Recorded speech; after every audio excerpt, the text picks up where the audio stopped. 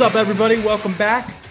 Vinny here to run through college football DraftKings slate this Thursday, 9/2. So first off, before we get started, just wanted to send out thoughts to everyone dealing with Hurricane Ida down there in the south, as well as the fires that are going on in Northern California, Lake Tahoe, Sacramento area, repping the Lake Tahoe golf course hat here. Absolutely horrible. So want to send out thoughts there. One way I try to get away from real world problems is college football, baby. And then more so DFS and gambling. So let's jump to it. Hopefully everyone had a good, fun Saturday with a nice little, 4 or 5 game slate there. I thought we were on a lot of the right picks. If you stuck to it and played it, hopefully you were able to cash some.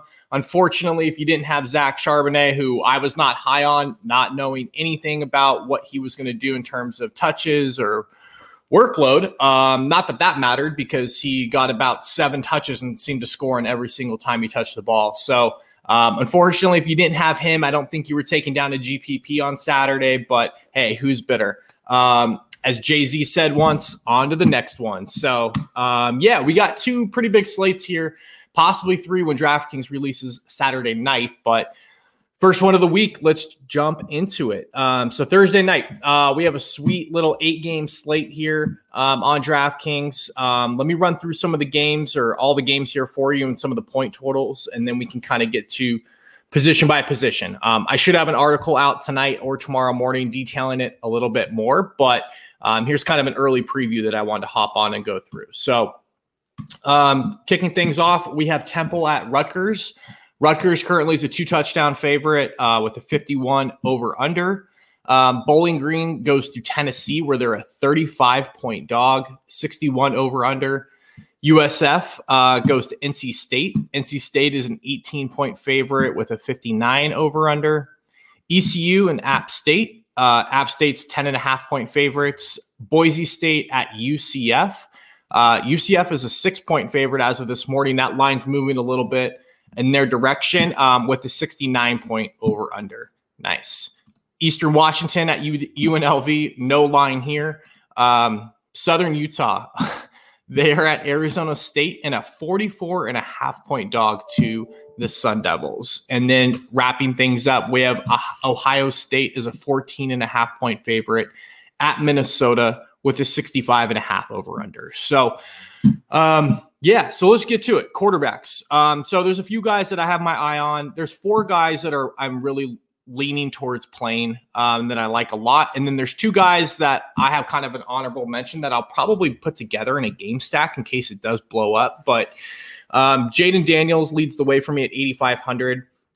Look, they're massive favorites. I don't think these guys play into the second half, the starters, that is. But as we saw with Fresno State last Saturday, 2 quarters may be enough for these guys to go bananas and hit values. So Jaden Daniels, ASU has Pac-12 and possibly more kind of title hopes this year. So they need to get off to a hot start. And I think they're going to, absolutely smack Southern Utah pretty bad here. So 8,500 is a lot in what's going to be a really lopsided game, but I think he's still very much in play. CJ Stroud, he gets the call. So he is going to be the guy.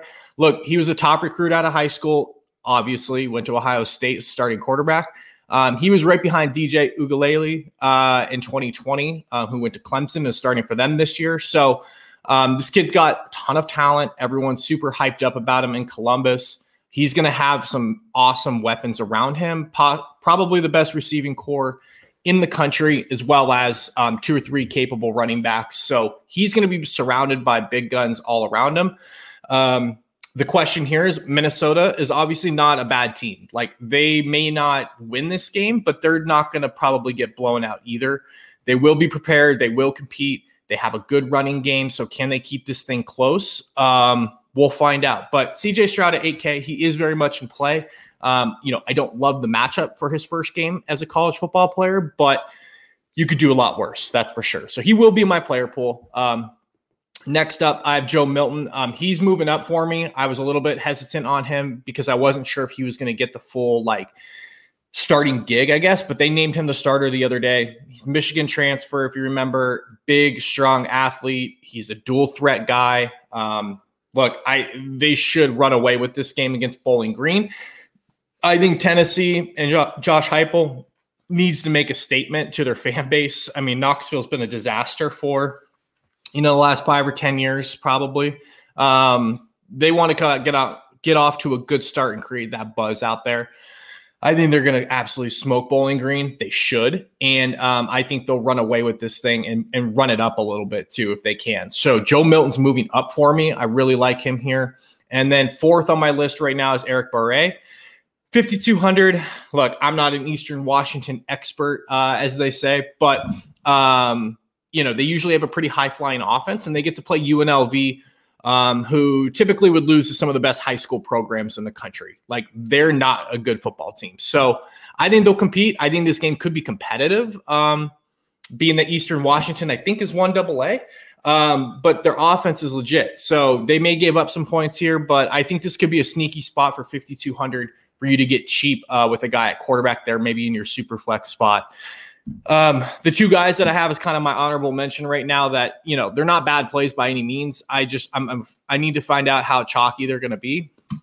Is Hammer and Hank and Dylan Gabriel in that Boise State UCF game.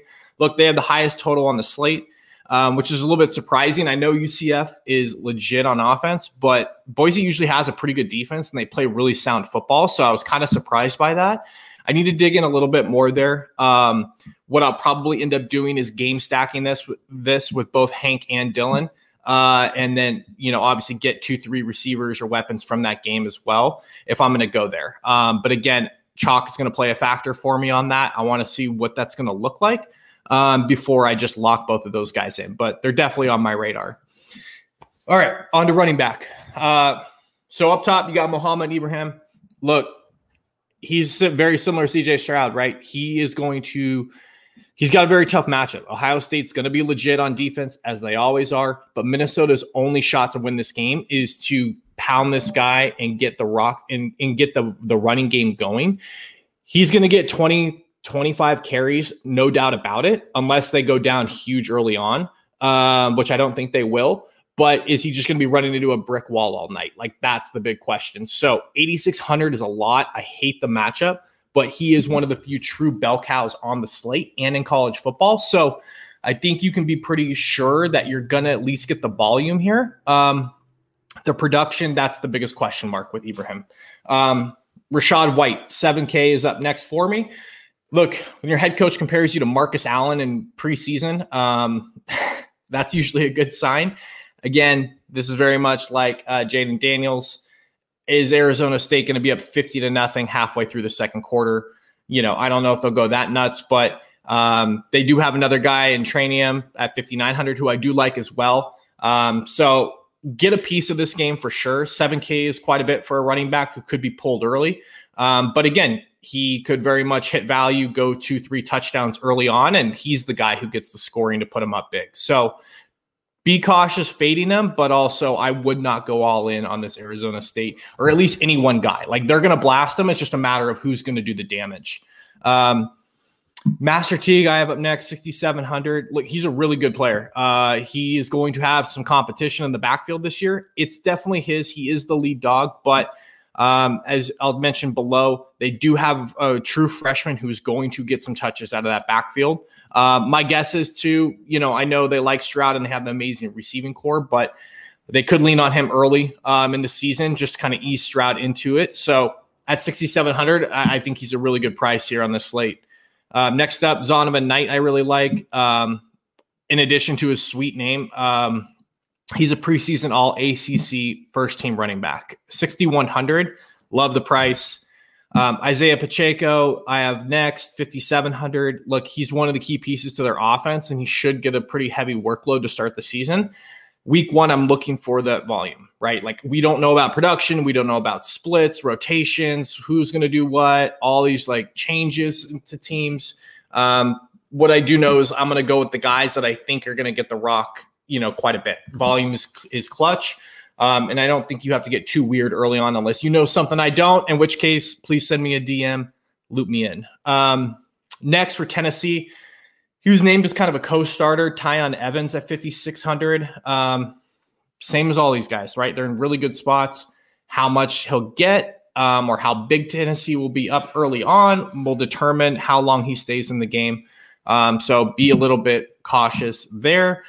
Two guys, if you're paying down, that I really like. Travion Henderson. Look, my guess is he's going to be a little bit chalky here, 3,800, but he was the number one recruit in the country. He's going to get carries. Like they've already said it. He's going to get mixed into the game plan. I just don't know what the ownership's going to be. If he is going to be chalky, another guy I like down here is Ed Sadie. He's dead min price for a starting running back. So he got named the starter yesterday. If you need salary savings, Mr. Ed Sadie is at 3K. Cool. Receiver, we'll run through this real quick because just like anything in college, there's about 1 billion receivers that are playing on Thursday night. A lot of them have value, but we have to kind of pick and choose here. So I love the Ohio State boys. Olave at 6,800 is a crime. Garrett Wilson is more priced up, but both Wilson and Olave have huge upside. They're both studs. Day one picks probably in the NFL draft next year.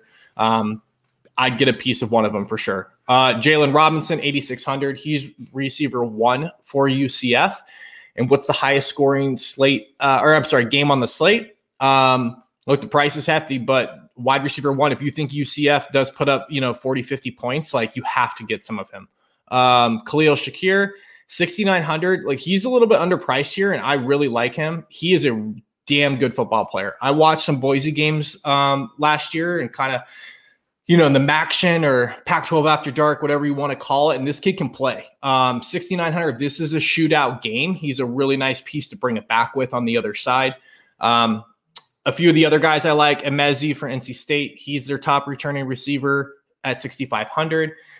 I have Kyle Williams on my playbook my playlist right now, 5,400. I don't want to play anyone at UNLV, but if I am going to go to the Eastern Washington side, he is a bring back option. Again, that's Kyle Williams at 5,400.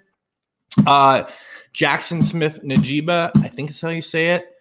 He is going to be receiver 3 for Ohio State, so he's going to probably play in the slot here. It's first year starting. He's kind of a new guy on the scene. If you think the other guys are going to be, chalky, or they are going to be too pricey for your lineup, he's a good way to get exposure to this, and he's going to see a lot of playing time on Thursday night. He's a really interesting play. Cedric Tillman, he's 5K. He was named a starter for Tennessee yesterday. He's the vet kind of the group. And if you like Melton, he's someone that I'm looking to pair him with. Talo Limu Jones. So he is Eastern Washington's big-time playmaker. He should be primed for another huge season, and there's no reason to expect anything different versus UNLV. Again, teams like, IMG Academy and De La Salle would probably beat UNLV on a good day. So, I love this matchup. Jaden Blue, big-time receiver. He dealt with injuries last season, so he may go a little bit under the radar at 4,700. I like as well. And then Freddie Robertson and Randall Jones in the low 4Ks. They're another receiver pairing that has good upside and should be consistently mixed into the offense. The only ones I didn't mention here is for a reason is the receivers for Arizona State. Look, they've had a good track record. They usually produce 1 or 2 NFL guys a year. There's somebody in here that's going to have a big season and a big game probably on Thursday. I need to do a little bit more digging here with 2 days left to go before lock. The depth charts that I'm running across and what I see on DraftKings, the pricing and the depth charts don't align right now. Depth charts have Johnny Wilson, Andre Johnson, and Ricky Parasol as the starters that are just all over the map in pricing. So I need to do a little bit more homework there, but don't say I didn't warn you. Definitely get some exposure to Arizona State. They're going to probably score 50, 60 points on Thursday night. We just need to do a little bit more homework, and I should have that for you in the article here again this evening or tomorrow when it comes down to who I like the most in this game. So that's pretty much it. Again, quick little 15-minute rundown for you before Thursday night. If you have any questions, ping me on social media, and don't forget to view or go to our website, dfsredzone.com. And then later this week, we should have another college football breakdown coming out for you for Saturday, as well as a lot of our NFL content starting to come out. So, yeah, that's it for this one. Good luck. Peace.